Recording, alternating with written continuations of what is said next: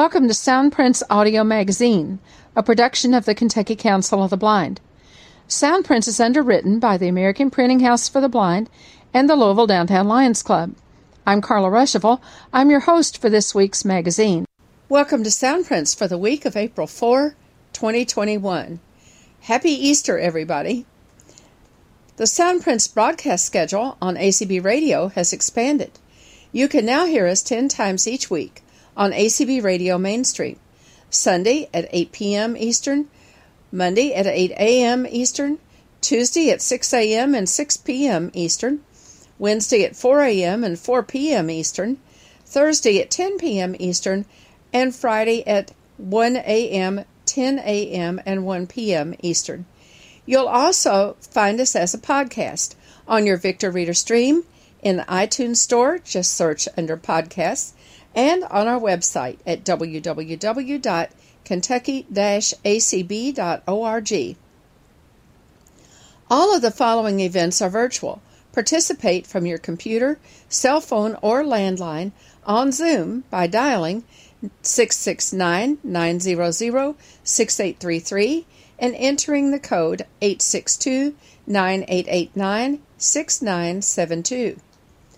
The Greater Louisville Council of the Blind invites everyone to our Friday evening roundabouts. They're from 7:30 to 9:30 p.m. Eastern each week, and it's a great way to end the week with friends and a good time.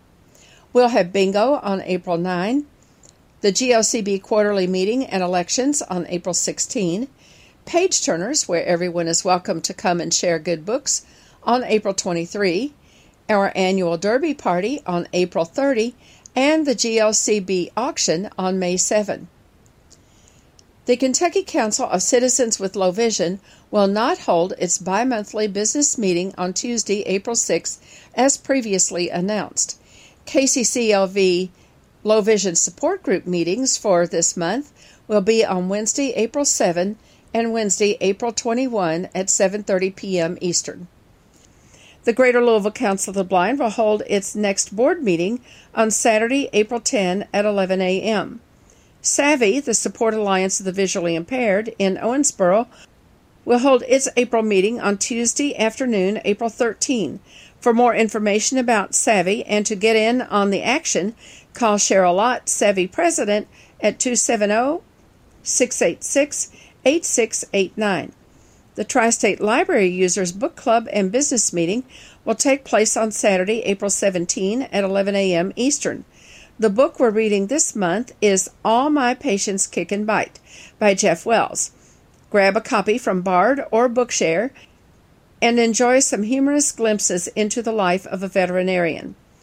The KCB Board of Directors meeting is on Monday, April 19 at 8 p.m., and the next Guide Dog Users of Kentuckiana meeting is April 26. KCB's next Crossroad Conference will be on Saturday, April 10, beginning at 2 p.m. Eastern. Entitled There Ain't No Mouse in My Clubhouse, this is a great chance for ACB chapters and affiliates everywhere to learn ways to use the new Clubhouse app that's all the rage right now to make new contacts on many different levels. This is an amazing public relations opportunity for all of us. And Jeff Bishop from Seattle, Washington, member of the ACB Board of Directors and the ACB Radio Management Team, will help introduce the app, show us how it works, and suggest exciting ways we can use it to build our organizations. Registration for Crossroads is free. So get in the driver's seat, put the key in the ignition, and call KCB at 502-895-4598 by Wednesday, April 7 to reserve your seat at the Crossroads and make sure you are on our list in time to receive your program and Zoom link and dial-in information on Friday, April 9. The Kentucky Council of Citizens with Low Vision is a chapter of both the Kentucky Council of the Blind and the Council of Citizens with Low Vision International. CCLVI holds several events by Zoom each week. Here is their schedule, including Zoom numbers and passcodes. You can use the dial-in number 669-900-6833 for all of these calls.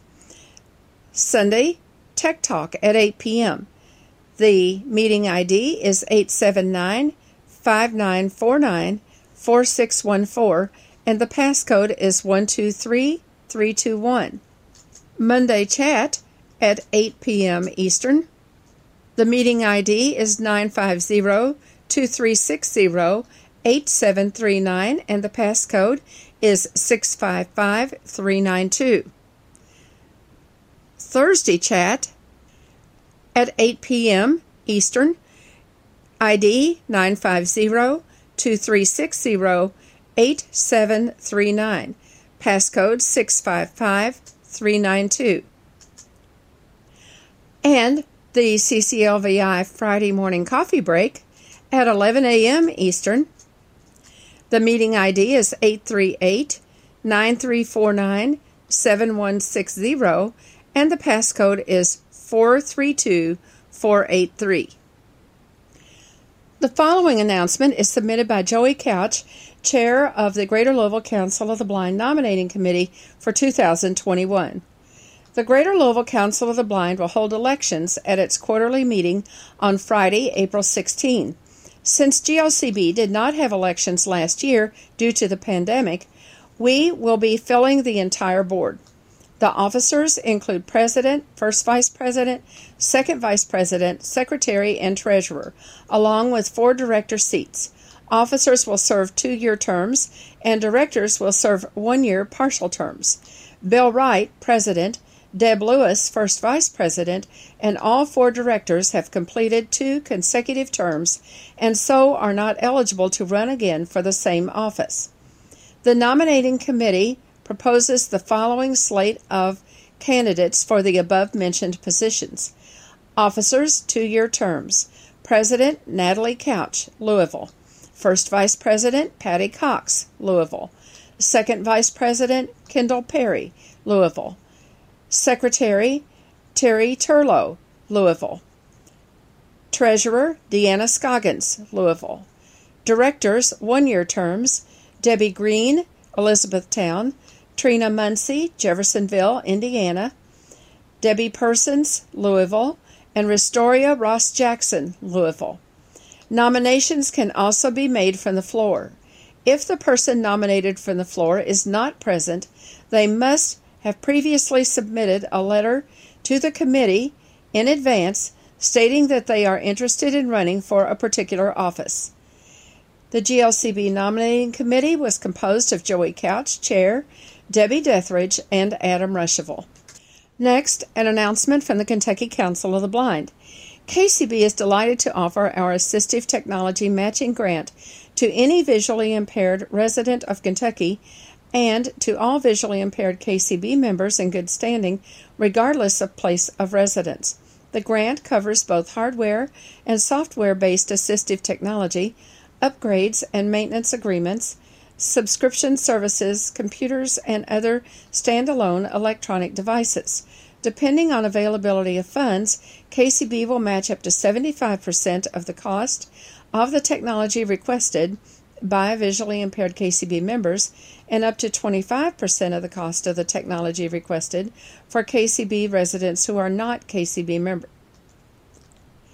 and up to 25% of the cost of the technology requested for Kentucky residents who are not KCB members. Visually impaired Kentuckians and visually impaired members of the Kentucky Council of the Blind in good standing as of March 15, 2021, regardless of residence, are eligible to apply. Technology grant recipients will be recognized at the KCB Virtual Conference and Convention. The KCB Scholarship and Technology Committee anticipates processing award applications quarterly.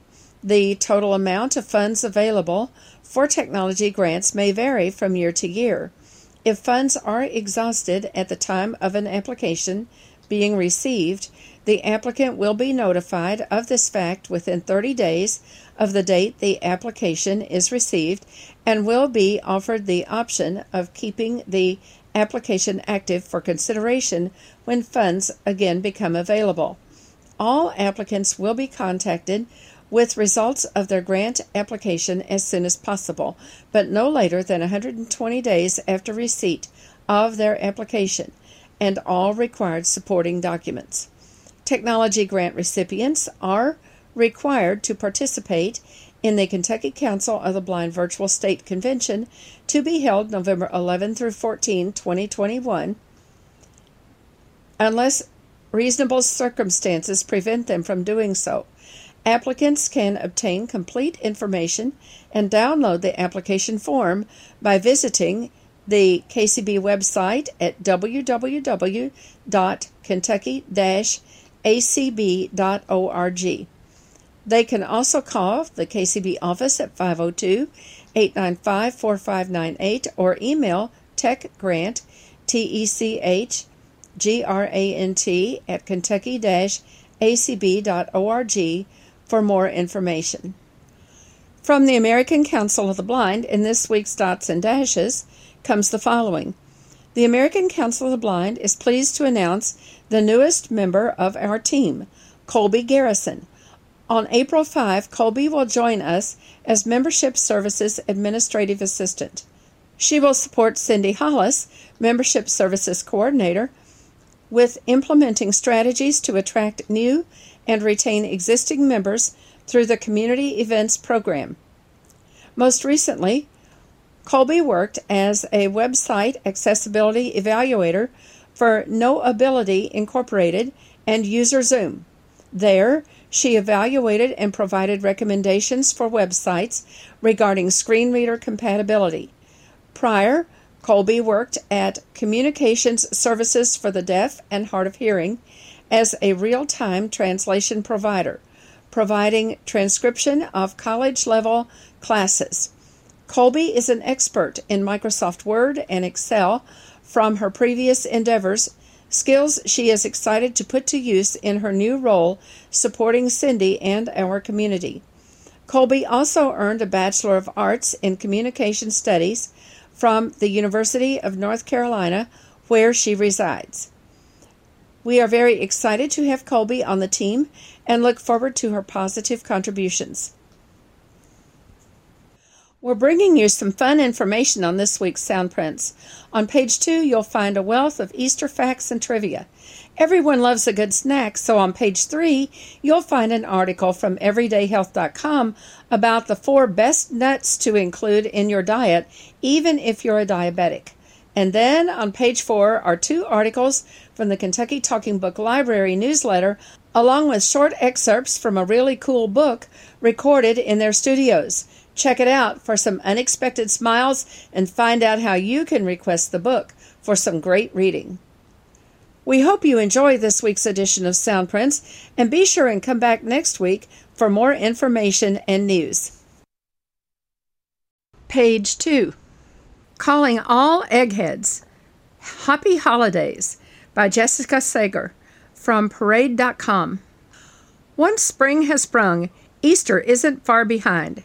The festive day, feted with bunnies and colored eggs, has a variety of historical origins and is considered one of the holiest and most important Christian holidays. The traditions, religion, and customs associated with Easter are varied and impressive, and the history behind many of Easter's symbols is rich. You may think you know all there is to know about Easter, but we bet at least some of these Easter trivia facts will stump you. Easter always falls between March 22 and April 25. More candy is sold for Halloween than for Easter, Christmas, or Valentine's Day. About 90 million chocolate Easter bunnies are produced each year. The most popular Easter parade held each year is in New York. The first Easter eggs were dyed red. In the 13th century, the church prohibited eating eggs during Holy Week. The world record largest chocolate Easter egg was made in Tosca, Italy. The world's largest chocolate Easter egg weighed 15,873 pounds and 4.48 ounces. The circumference of the world's largest chocolate Easter egg was 64 feet, 3.65 inches. A Good Friday tradition in England are hot cross buns. Americans consume 16 million jelly beans each Easter. While the Easter Bunny delivers eggs in the United States, a fox delivers the goods in Westphalia, Germany. In Switzerland, the cuckoo delivers eggs to kids. In England, the name of the fruitcake with marzipan balls traditionally served at tea on Easter is simnel, S-I-M-N-E-L. 11 marzipan balls are traditionally on a simnel cake. The marzipan balls on a simnel cake represent the apostles, minus Judas. Each year, households spend, on average, for Easter, $131. The tradition of the Easter Bunny originated in Germany. The original Easter Bunny was a hare. The traditional Easter mascot in Australia is Bilby, B-I-L-B-Y. Easter Island is part of Chile. The first White House Easter egg roll was in 1878.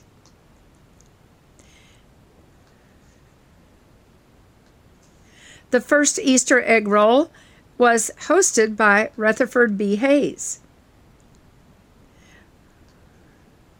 The largest Easter egg museum in the world is in Poland. There are more than 1,500 eggs in the Easter Egg Museum.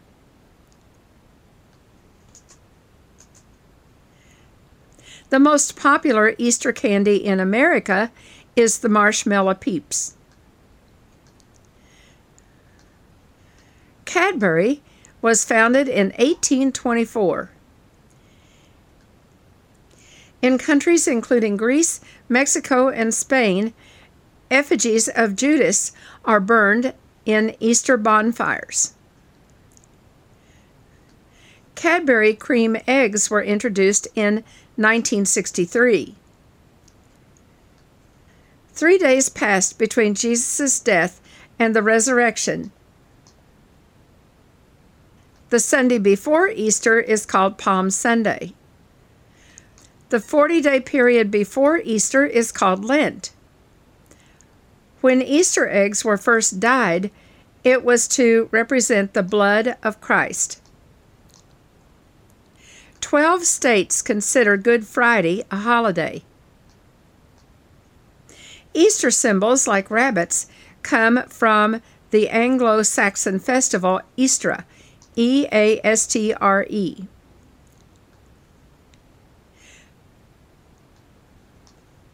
Buying new clothes for Easter is said to bring good luck for the rest of the year. Irving Berlin wrote Easter Parade. The Easter bonnet was popularized by the song Easter Parade. Dyeing Easter eggs is a tradition that began in the Ukraine. Richard Nixon was the president to first introduce an Easter bunny to the White House Easter egg roll. Before 1953, it took 27 hours to produce a single marshmallow peep. Americans eat 600 million marshmallow peeps during the Easter season. Most Americans bite off the ears of the chocolate Easter bunny first. Easter's date is determined by the moon.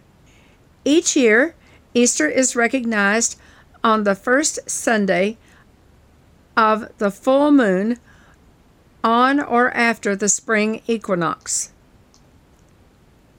Children in Finland dress as witches on Easter.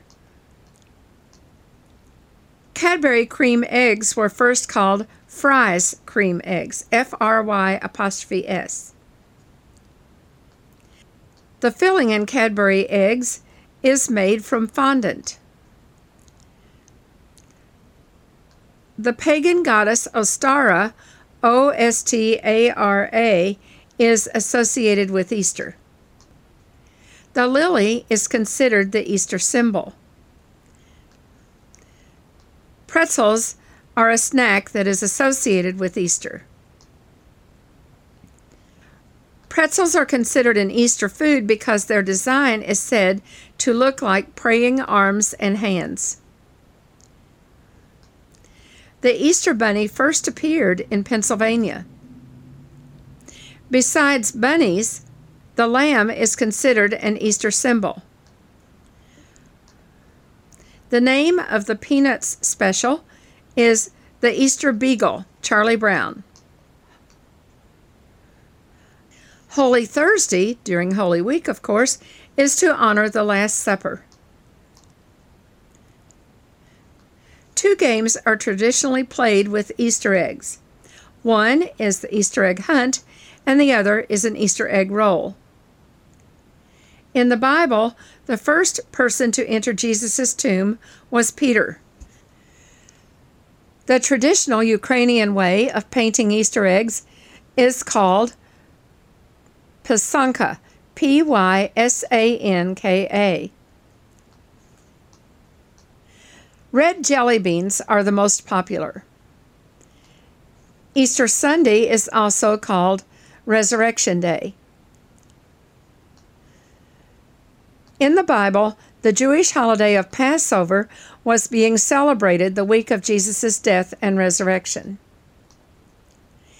In the Bible, Judas traded Jesus in exchange for 30 pieces of silver.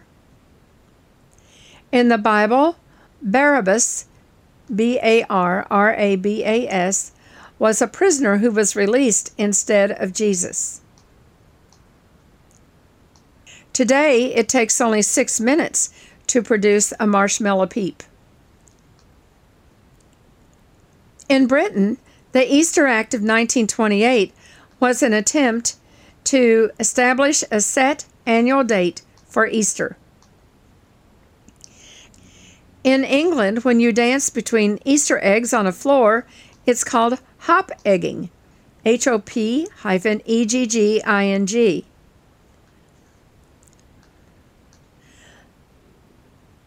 The Kinder Surprise egg-shaped candy was illegal in the United States. In Eastern Christianity, the end of Lent is called Lazarus Saturday. Easter takes place in autumn in Australia. Jesus and his apostles ate bread and wine at the Last Supper. Mardi Gras is celebrated on the last day before Lent begins. The largest Easter egg hunt ever in the United States was held in Florida. The name of the jeweler who decorated Easter eggs for royalty was Peter Carl Fabergé. And now from Good Housekeeping come the following. Easter baskets have a special symbolism. The woven containers represent nests and new life, especially when filled to the brim with eggs. Plus, they're a pretty utilitarian way to collect goodies on your Easter egg hunt. There's a reason you probably eat ham for Easter dinner. Historically, most early Easter celebrants would have eaten lamb for this special occasion, as the holiday has its roots in Jewish Passover. Most American Easter dinners now feature ham, however, because of the timing of the holiday. Years ago, hams cured over the winter months would have been ready to serve in the early spring. Easter lilies are a relatively new tradition. These beautiful blooms first originated in Japan and later arrived in England in the late 18th century. The U.S. only caught on to the trend after World War I. The transition from dormant bulbs to delicate flowers brings to mind hope and rebirth, two important themes of the day. Easter eggs had a medieval twist. Think Easter egg hunts are odd? Listen to this medieval game that children played. The priest would give one of the choir boys a hard-boiled egg, and the boys would pass it amongst themselves until the clock struck midnight, when whoever was holding it then got to eat it. Sounds fun? There's evidence showing that Easter eggs originated in medieval Europe, and Christians may not have actually been the ones to start the tradition of giving eggs, a symbol of fertility and rebirth. Scholars believe that Easter was named after the festival celebrating Ostra and the coming of spring. Her sacred symbols are thought to have been the hare, H-A-R-E, and the egg. Eggs are dyed to represent the blood of Jesus Christ. Well, at least that might be one of the reasons, which stems from early Christians in Mesopotamia. There isn't a concrete reason behind the tradition, but there are several theories.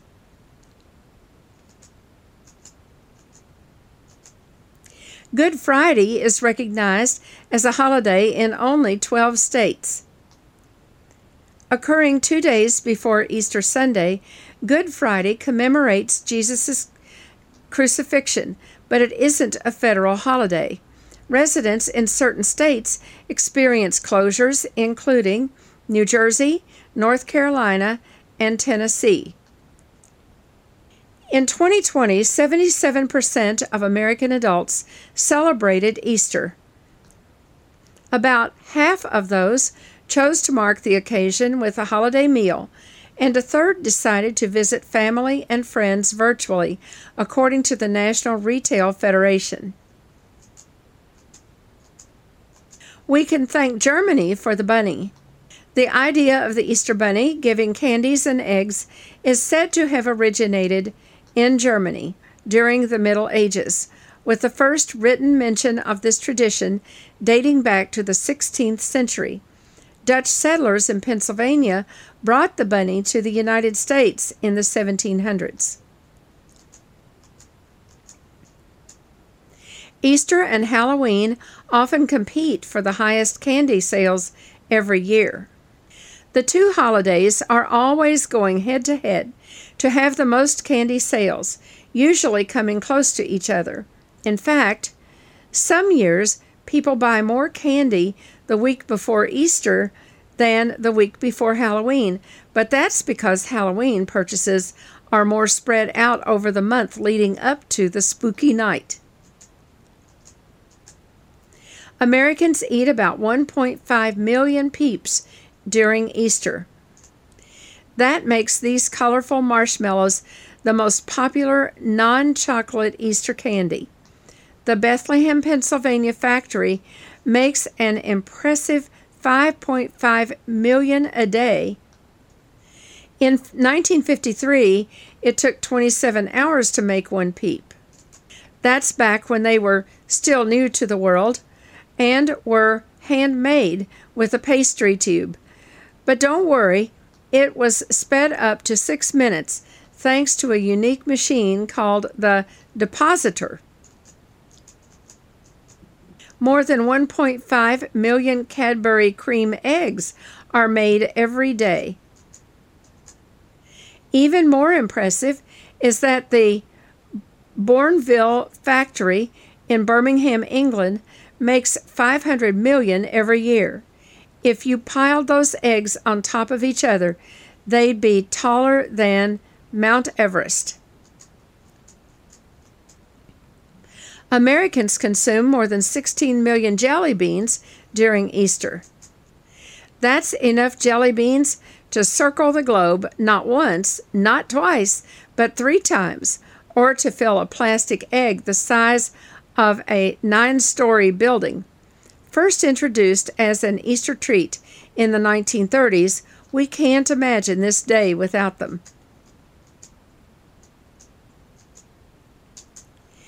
Around 90 million chocolate bunnies are sold for Easter. Considering $2.6 billion is spent on candy alone during this religious celebration, it makes sense. Oh, and that's not only in the United States.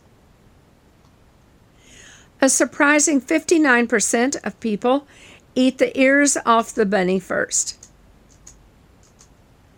Only a handful start with the feet or the tail, and the rest apparently don't have a plan of action.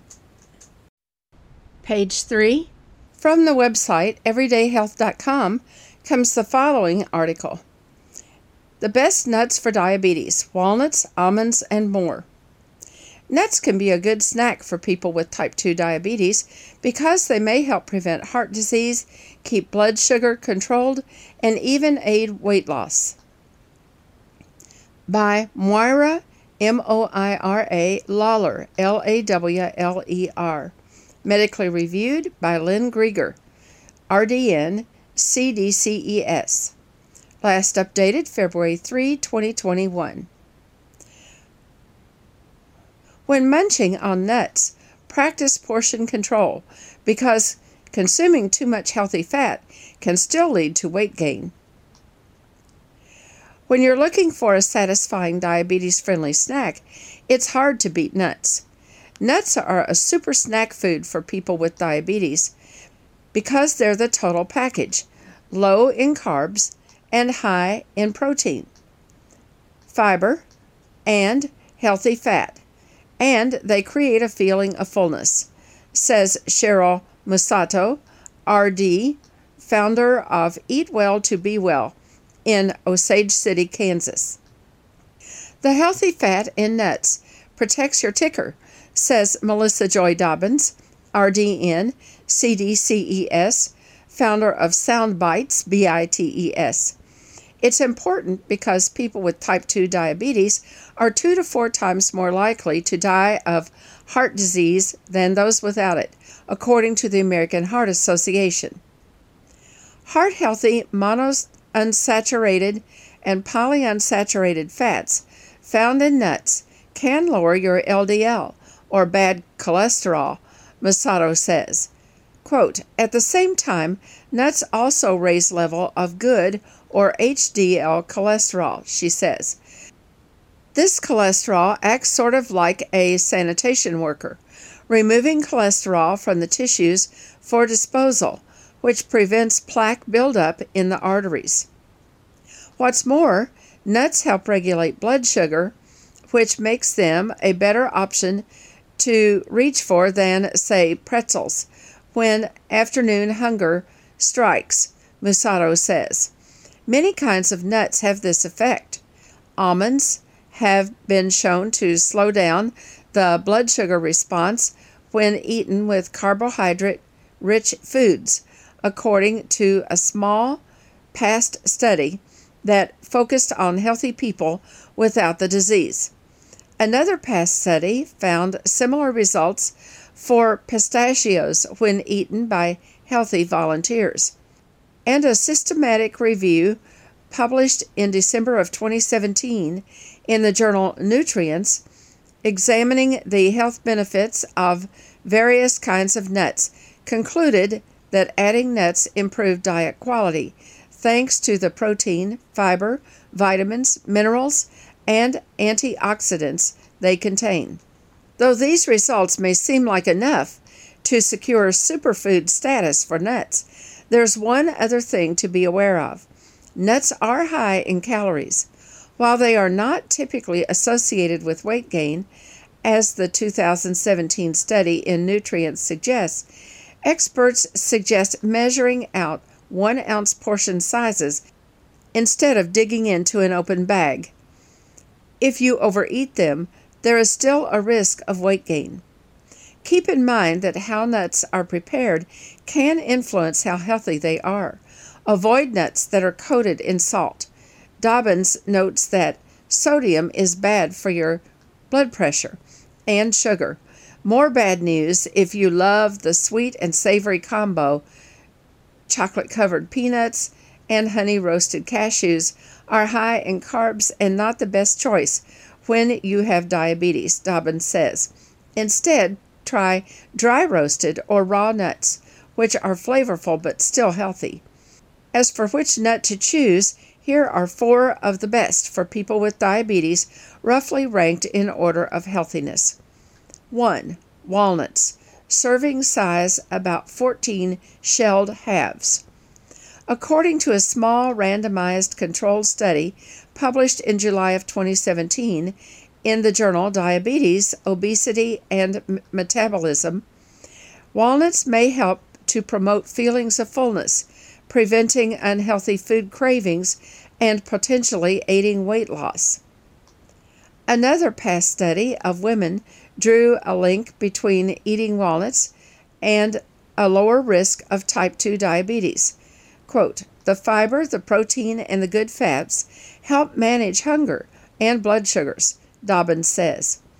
Walnuts are also a rich source of alpha-lipoic acid, ALA, and may help reduce inflammation, Musato says, making walnuts her absolute favorite nut to recommend. Inflammation is tied to diabetes, as well as other conditions like Alzheimer's disease and heart disease. 2. Almonds. Serving size about 23 nuts. Almonds help control glucose levels and reduce the risk of cardiovascular disease for people with type 2 diabetes, according to a small past study. Dobbins notes that they are also a good source of fiber. Quote, fiber helps keep you full, keeps your blood sugars more stable, and is good for your digestion, she says. One more reason almonds are superstars for people with diabetes. A 1 ounce, about 3 tablespoon serving offers 80 milligrams of magnesium, making it a good source, as the National Institutes of Health, NIH, notes. That's helpful, Musato says, because many with diabetes are deficient in this mineral. Upping your magnesium intake can help promote healthy bones, normal blood pressure, blood glucose control, and good muscle and nerve function, according to the NIH. 3. Pistachios. Serving size about 45 nuts. Pistachios' trio of fiber, protein, and good fats help keep you fuller longer, make them a smarter bet than carbohydrate-heavy snacks, Dobbins says. One past small randomized control crossover study found improved blood sugar in people with diabetes who eat pistachios as a snack, while the Cleveland Clinic notes that pistachios' monounsaturated fat content helps lower LDL cholesterol. Enjoy them as a standalone snack or build them into your meals. Dobbins suggests subbing them in for croutons on a salad or using crushed pistachios instead of breadcrumbs on a baked chicken dish or on fish. 4. Peanuts. Serving size about 28 peanuts. Peanuts are an extremely satiating, diabetes-friendly snack, thanks to their high fiber and protein content. Not only do they have a low glycemic load, a measure of how quickly a food tends to raise blood sugar, but they may help regulate blood sugar, according to one small pilot study published in the May-June 2019 issue of the Journal of the American College of Nutrition.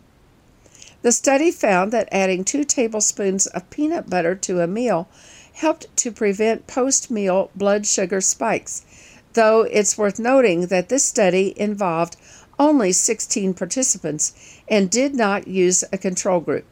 Peanuts may also be a boon to heart health, as one November 2017 investigation published in the Journal of the American College of Cardiovascular Disease found that nut consumption, including peanuts, was linked with a lower risk of developing heart disease.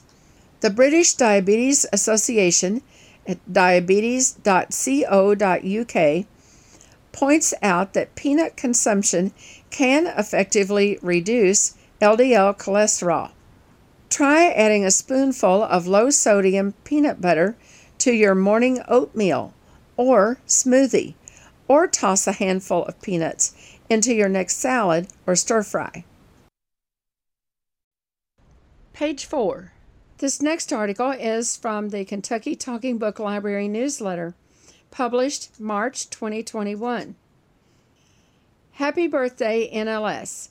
This year marks the 90th anniversary of the National Library Service for the Blind and Print Disabled, of which the Kentucky Talking Book Library is a part.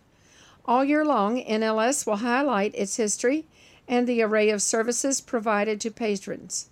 Programming will include online events, recognitions, and digital content, which will be shared throughout various channels, including social media and the NLS website. Prior to 1931, there were few resources for reading material for people who were blind.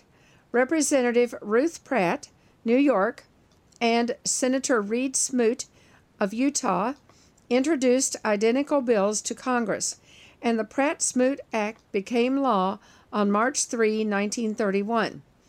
It appropriated $100,000 to the Library of Congress to provide Braille books for blind adults. The first order was for Woodrow Wilson's book, George Washington, to meet a demand created by the bicentennial of Washington's birth. Talking books on 33 1/3 RPM records were developed in 1934. The service was expanded to include children in 1962, and again in 1966 to include those with physical disabilities.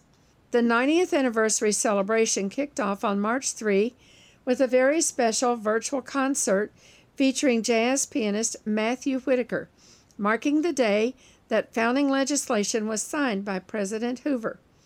The concert can be viewed on the Library of Congress's YouTube channel. Whitaker, who has been blind since birth, is an NLS patron who has used the music section's accessible scores and reading materials, the largest collection of its kind in the world, on his rise to fame. Although he is only 19, Whitaker has been featured on stages around the world, including Carnegie Hall, the Kennedy Center, and the Lincoln Center. His original compositions have garnered him accolades across the jazz world, including the ASCAP Foundation Herb Alpert Young Jazz Composer Awards for 2019 and 2020. For more on the history of NLS, check out Talking Books, Pioneering and Beyond by Marilyn Lundell Majeska, Majeska, 1988, DB 27607 or BR 07378, or The Untold Story of the Talking Book by Matthew Rubery, Rubery, 2016, DB 87099 or BR 21875. You may also visit the NLS website at https://www.loc.gov/about/organization/history. And here is another article from the newsletter. Everything old is new again. As mentioned earlier, Talking Books started on heavy vinyl 33 1/3 RPM records. A typical book contained 20 record discs, and users remember the postman delivering them in a huge sack like Santa Claus. Over the years, the records were recorded at slower speeds, creating smaller, longer playing discs until NLS began using inexpensive flexible discs in the 70s. Next came the 4-track cassette tapes many of you remember well. The current digital talking books and the Bard download website were introduced in late 2008 and 2009, and Bard Mobile in 2013. Now you can practically carry a whole library in your pocket. But what about all those old books? NLS has converted most of the recorded cassette RC collection to digital format. KTBL is doing the same with the Kentucky books we have recorded since 1977. Michael starts the process by baking the original reel tapes in a toaster oven to remove humidity and stabilize the emulsion. Next, he runs the tapes through a duplicator/computer to transfer the sound into digital files. He then spends days editing the sound and removing the old tape side announcements. Brian takes over from there by creating metadata, digital information that accompanies the files, inserting all the navigation points, and converting the files to the official talking book format that meets NLS guidelines. Finally, we submit the converted book to Bard, where it can be downloaded by talking book libraries and users around the country. So far, approximately 308 books have been completed, with 1,000 yet to go. Secret Louisville, A Guide to the Weird, Wonderful, and Obscure by Kevin Gibson. Kentucky Talking Book Library, DBC 08432. Copyright 2017, Reedy Press, LLC. Read by Linda Sherrard. This book contains 199 pages. Approximate reading time, 3 hours and 38 minutes. Kentucky Talking Book Library annotation. Even if you are a lifelong resident, you are sure to learn something new about Louisville from this book. The author shares fun facts in 89 short entries from the historic to the eccentric. Includes local characters, hidden places, forgotten facts, everything from trolls and ghosts to albino squirrels and disco balls. 2017. From the book jacket. Where would you find the remains of a sainted Roman centurion on public display? That would be Louisville, or a hidden set of steps that connects two key parts of an historic neighborhood, also Louisville. Or even a gorgeous, nearly century-old prayer grotto hidden in plain sight. That would be Louisville as well.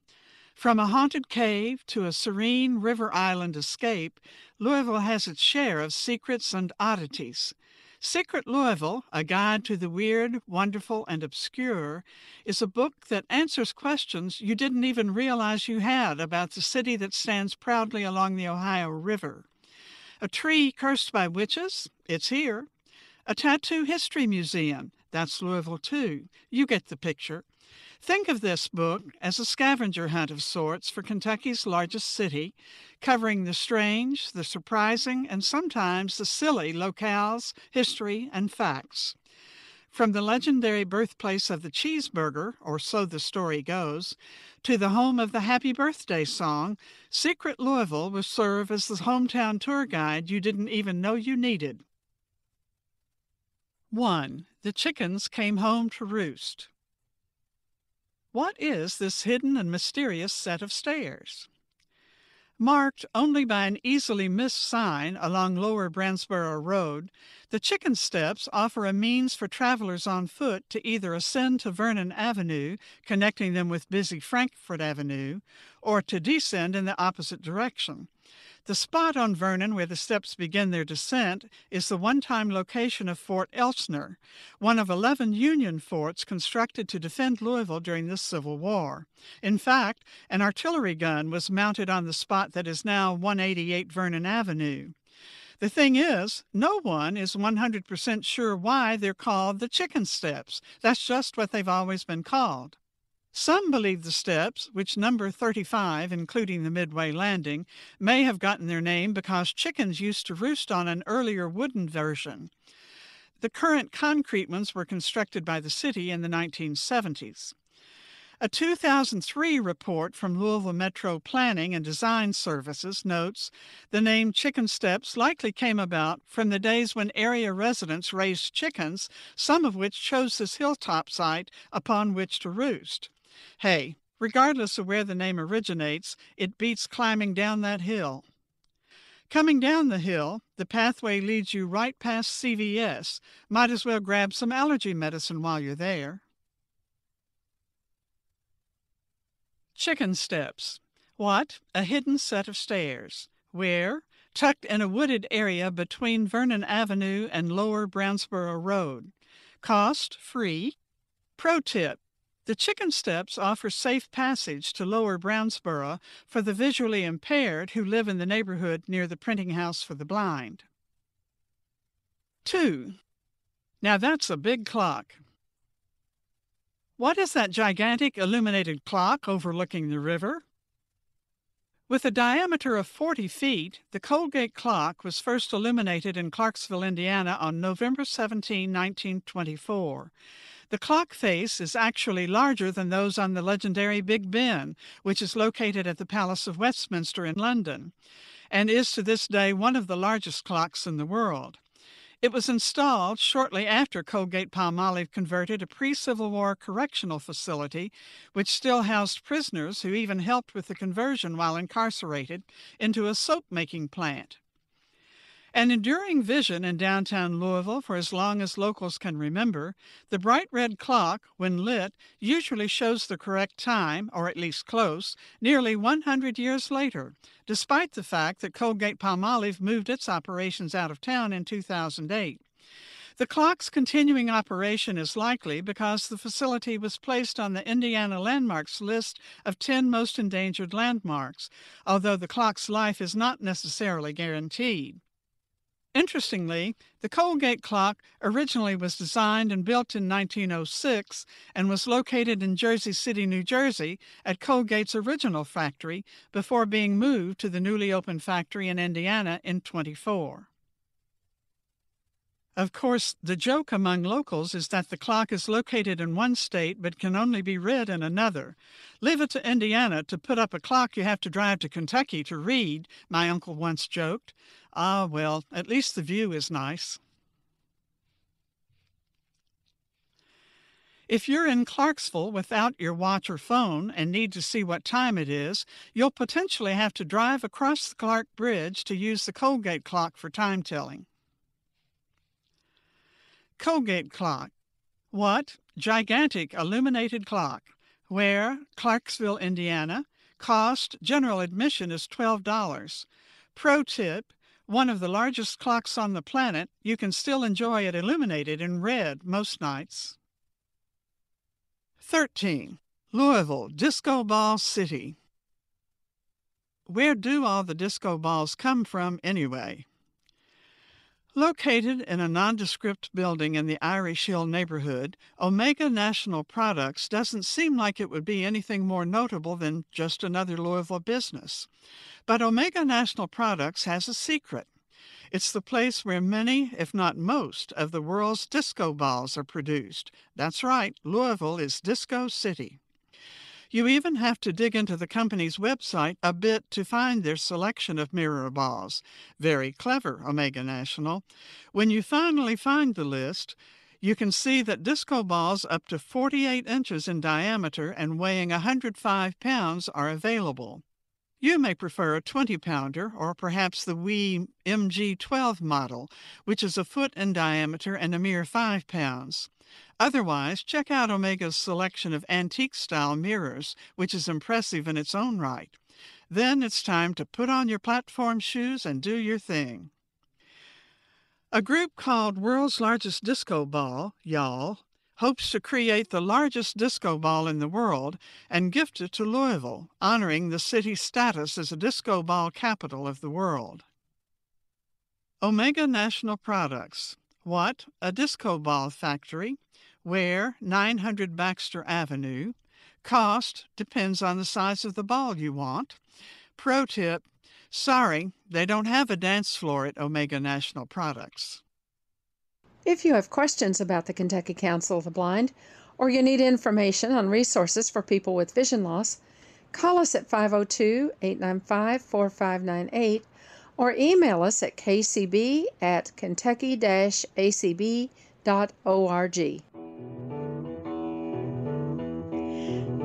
Soundprints is a production of the Kentucky Council of the Blind and is heard each week on ACB Radio Mainstream at acbradio.org, Central Kentucky Radio I at radioi.org, and the KCB website at www.kentucky-acb.org. Complete schedule information is also available on the website. Soundprints is underwritten by the Louisville Downtown Lions Club and by the American Printing House for the Blind. This is Carla Ruschival for Soundprints. Have a great week, everybody.